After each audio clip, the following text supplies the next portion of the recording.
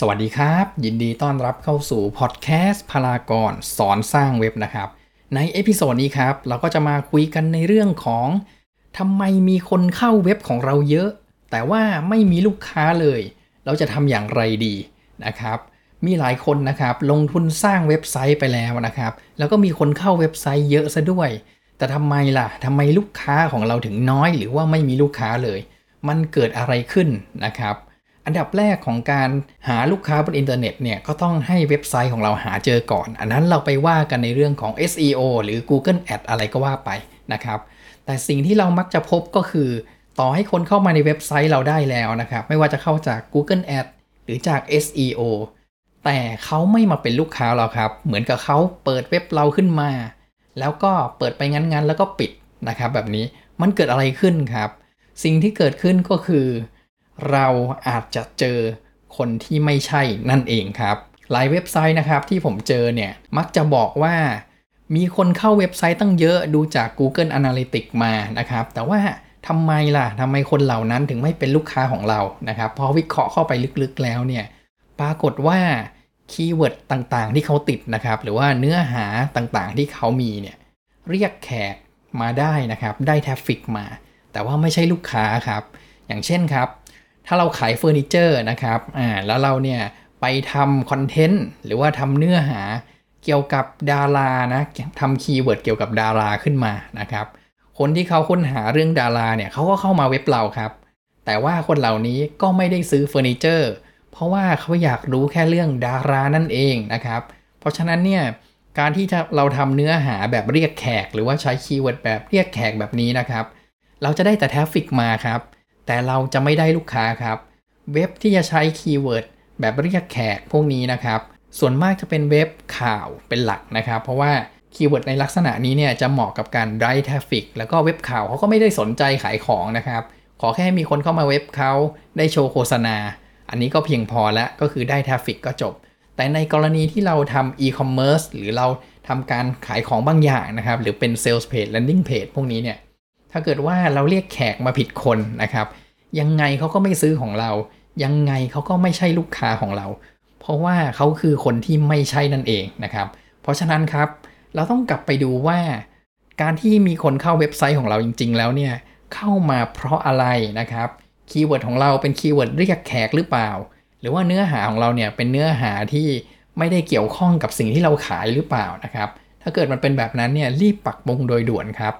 มีคนเข้าเว็บน้อยแต่มีลูกค้าย่อมดีกว่ามีคนเข้าเว็บเยอะแต่ไม่มีลูกค้าเลยนะครับอันนี้จำไว้เลยนะครับ1อย่างละนะอย่างที่2คือการที่คนเข้ามาในเว็บไซต์เราแล้วนะครับแล้วปรากฏว่าเว็บไซต์ของเราเนี่ยดูไม่ค่อยน่าเชื่อถือเนี่ยคนก็อาจจะไม่ซื้อนะครับแล้วก็อาจจะกลัวด้วยนะเพราะฉะนั้นรูปภาพต่างๆข้อความต่างๆที่เราใช้ในเว็บไซต์อันนี้ก็ต้องขัดเกลาให้ดีนะครับโดยเฉพาะคำสะกดเนี่ยอย่าไปผิดนะครับผมถ้าเกิดว่าผิดในชื่อสินค้าหรือว่าในคำพูดต่างๆในการขายเนี่ยโอกาสขายจะลดลงอย่างเห็นได้ชัดเลยนะรูปภาพก็เหมือนกันนะครับถ้าเอารูปภาพที่ความละเอียดต่ำหรือว่าดูแล้วเบลอๆเนี่ยหรือดูแล้วภาพแตกต่างๆนะครับคนก็ไม่ซื้อนะครับสังเกตนะครับเวลาที่เราเข้าไปเว็บขายของออนไลน์เนี่ยอย่างพวก Lazada Shopee นะครับเรามักจะเลือกรูปสินค้านะครับเลือกดูสินค้าที่มีรูปสวยๆนะมากกว่า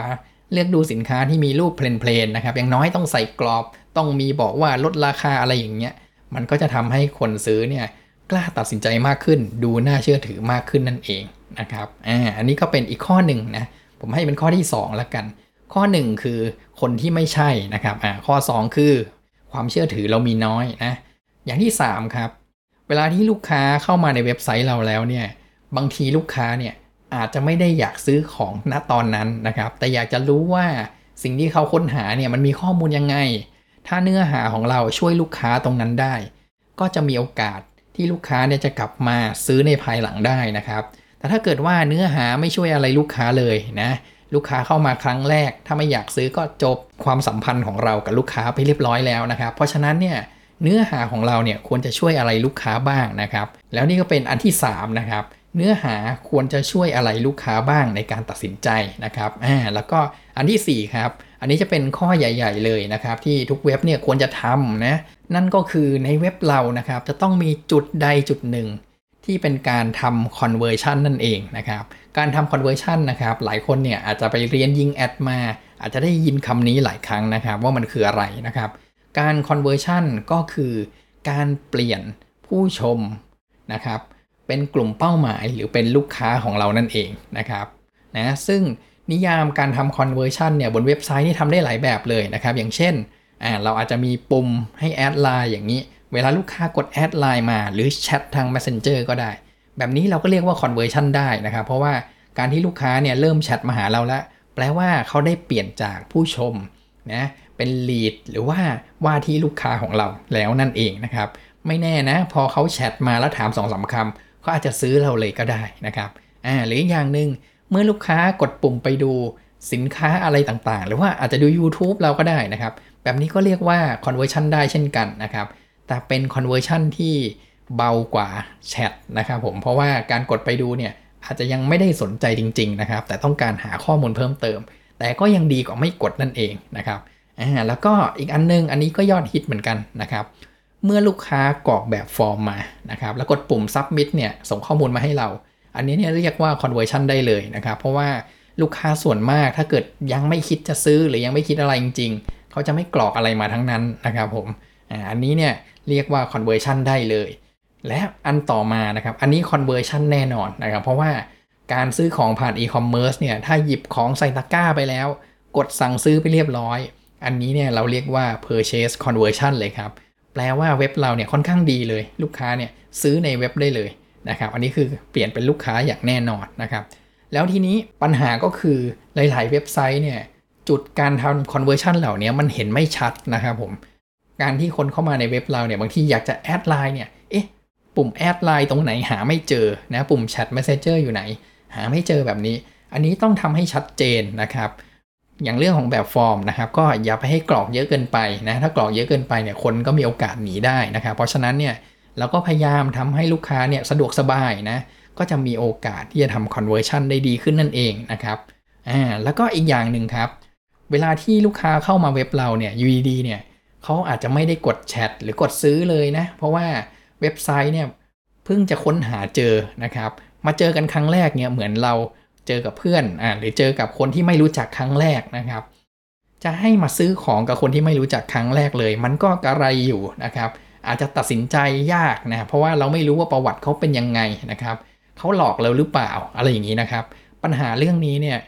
ลูกค้าส่วนมากนะครับโดยเฉพาะการซื้อของที่มีมูลค่าสูงขึ้นมานะครับก็จะต้องหาข้อมูลเยอะหน่อยนะว่าเว็บนี้เนี่ยไม่หลอกเราแน่นะเราสั่งของแล้วจะได้ของแน่นะครับผมเองนะครับยังมีประสบการณ์เลยนะเคยโดนหลอกนะครับผมนี่ไปซื้อของจากเว็บไซต์ต่างประเทศเนี่ยซื้อของไม่ได้ของนะครับปรากฏว่าพอซื้อไป2วันเนี่ยมันปิดเว็บไซต์หนีไปเลยนะครับผมนะมันเป็นอย่างนั้นก็มีนะครับอันนี้ก็เป็นเรื่องหลาย10ปีละมีอย่างนี้ก็มีนะครับอันนี้ก็ต้องระวังนะครับเพราะฉะนั้นเนี่ยคนก็มักจะระแวงอยู่นะว่าซื้อของเราจะได้หรือเปล่านะครับผมอย่างน้อยเนี่ย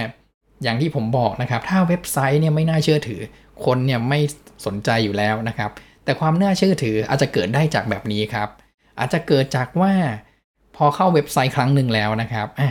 ค้นหาเราเจออีกหรือเจอป้ายโฆษณาของเราอย่างเงี้ยก็อยากจะเข้ามาดูบ่อยๆนะครับเหมือนที่เราไปช้อปปิ้งใน Lazada ใน Shopee ครั้งแรกเนี่ยเราไม่ซื้อใช่ไหมพอเราไปอยู่ใน Facebook มันก็ตามมาโฆษณาเราอีกอันนี้เนี่ยเราเรียกว่าการทำ remarketing นั่นเองนะครับเพราะฉะนั้นเนี่ยระบบโฆษณาต่างๆหรือแพลตฟอร์มต่างๆก็จะมีสิ่งที่เรียกว่า remarketing เพื่อว่าสร้างให้คนเห็นซ้ำๆแบบนี้ก็จะดูน่าเชื่อถือมากขึ้นนะครับแล้วก็มีโอกาสคิดถึงมากขึ้นนั่นเองนะครับแต่ก็ยังมีอีกหลายๆวิธีนะครับที่ทำได้นะครับอย่างเช่นถ้าเกิดว่าอยู่ในเว็บไซต์เนี่ยเราอาจจะแจกคูปองฟรีบางอย่างนะคูปองส่วนลดให้กลับมาใช้ครั้งต่อไปอย่างนี้นะครับหรือถ้าเราเนี่ยทำการขายเฟอร์นิเจอร์อะไรสักอย่างนะเราก็อาจจะมีคู่มือนะการตกแต่งบ้านให้เขาก็ได้นะครับยกตัวอย่างนะสมัยก่อนนะครับเวลาที่เราซื้อเตาอบหรือไมโครเวฟเนี่ยเขาก็จะแถมตำราอาหารมาด้วยนะครับแต่ในสมัยนี้อาจจะไม่มีแถมนะเพราะว่าตำราอาหารเนี่ยเดี๋ยวนี้หาได้ทางออนไลน์แล้วทางผู้ผลิตเขาก็ไม่ใช้กลยุทธ์นี้อีกต่อไปนะครับยังไงก็อย่างนั้นเลยนะครับในยุคนี้นะครับก็อาจจะแถมตัวเนื้อหาเราอาจจะไม่ได้เรียกว่าแถมนะเพราะเราต้องทำให้ลูกค้าเห็นเลยก่อนที่เราจะซื้อนะครับ เนื้อหาที่มีประโยชน์นะครับสอนใช้สอนตกแต่งบ้านแล้วก็ขายเฟอร์นิเจอร์ไปในเวลาเดียวกันนะครับถ้าเกิดว่าขายเครื่องครัวนะแล้วก็มีสูตรอาหารนะเหมือนที่การขายไมโครเวฟหรือเตาอบสมัยก่อนเขาทำกันนะครับพอลูกค้าเนี่ยได้รู้ว่าเว็บไซต์ของเราเริ่มมีเนื้อหาละเขาก็จะกลับมาบ่อยๆครับกลับมาดูว่าแล้วเว็บไซต์นี้เนี่ยเขามีกระทะอย่างที่เขาบอกหรือเปล่านะในสูตรทำอาหารนะครับอย่างเช่นเรามีสูตรทำอาหารอย่างหนึ่งเราบอกว่าต้องใช้หม้ออบความดันนะหม้ออัดความดันนะครับผมนะกี่นาที5นาทีอย่างนี้พอเขาอ่านปุ๊บเขาก็จะบอกว่าแล้วหม้ออัดความดันเนี่ยยี่ห้อไหนดีถ้าเรามีขายพอดีก็อาจจะซื้อของเราก็ได้เพราะว่าเริ่มเชื่อใจเราละเพราะว่ามีเนื้อหาที่ตรงใจกับเขา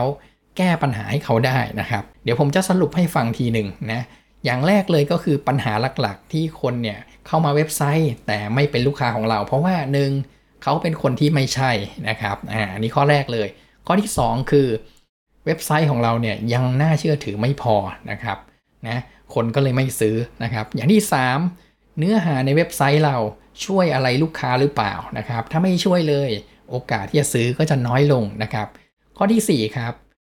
จุดในการทำ conversion ของเรายังไม่ชัดเจนในเว็บไซต์นะครับหรืออาจจะกดซื้อของยากอย่างนี้นะครับก็ทำให้ลูกค้าเนี่ยอาจจะหนีไปซื้อเว็บอื่นก็ได้นะครับเพราะฉะนั้นเราต้องคอยดูนะครับคอยอำนวยความสะดวกให้กับลูกค้านะครับว่าสามารถที่จะติดต่อเราได้ยังไงสามารถที่จะกดซื้อของได้อย่างไรนะครับระยะหลังนะครับตอนที่เกิดโควิดเนี่ยคนก็ช้อปปิ้งออนไลน์กันเยอะมากเลยนะแต่ผมก็เห็นเว็บไซต์ออนไลน์ใหญ่ๆหลายๆเว็บเลยนะครับโดยเฉพาะกลุ่มซูเปอร์มาร์เก็ตเนี่ยโอ้โหใช้ยากจริงๆนะถ้าเว็บไหนใช้ง่ายเนี่ยคนก็จะแห่กันไปซื้อเยอะนะครับอันนี้ก็บอกเลยได้เลยนะครับว่ามีผลอย่างมากการใช้ง่ายใช้ยากนะครับยิ่งใช้ยากเท่าไหร่คนก็ยิ่งความอดทนน้อยลงเท่านั้นนะครับเพราะฉะนั้นเนี่ยเราก็ทำให้เว็บไซต์ของเราดูดีน่าเชื่อถือมีเนื้อหาที่ดีแล้วก็ใช้งานให้ง่ายนะครับก็หวังว่าเอพิโซดนี้นะครับก็จะตรงใจกับใครหลายคนเลยที่กำลังทำเว็บไซต์อยู่และกำลังหาลูกค้าอยู่ด้วยนะครับถ้าท่านไหนมีคำถามนะครับก็สามารถสอบถามได้เลยที่คอมเมนต์ใต้ YouTube วิดีโอนะครับแล้วถ้าท่านไหนต้องการติดตามพอดแคสต์พลากรสอนสร้างเว็บในช่องทางอื่นๆนะครับแล้วมี Spotify Google Podcast iTunes Apple Podcast ด้วยนะครับก็สามารถเข้าไปที่แพลตฟอร์มพิมพ์คำว่าพลากรเว้นวรรคแล้วก็สอนสร้างเว็บนะแล้วก็กดติดตามได้เลยนะครับแล้วถ้าชอบเอพิโซดนี้ก็อย่าลืมกดไลค์กดแชร์ให้เพื่อนๆของเราได้ฟังกันด้วยนะครับแล้วก็อย่าลืมนะครับถ้าอยู่ในช่อง YouTube ก็กด Subscribe เอาไว้ด้วยแล้วก็กดกระดิ่งติดตามเอาไว้ด้วยเวลาที่มีพอดแคสต์เอพิโซดใหม่ๆเข้ามาเราก็จะได้รู้ทันทีครับสำหรับในเอพิโซดนี้ก็จบเพียงเท่านี้ครับเจอกันในเอพิโซดต่อไปนะครับสวัสดีครับพลากรสอนสร้างเว็บ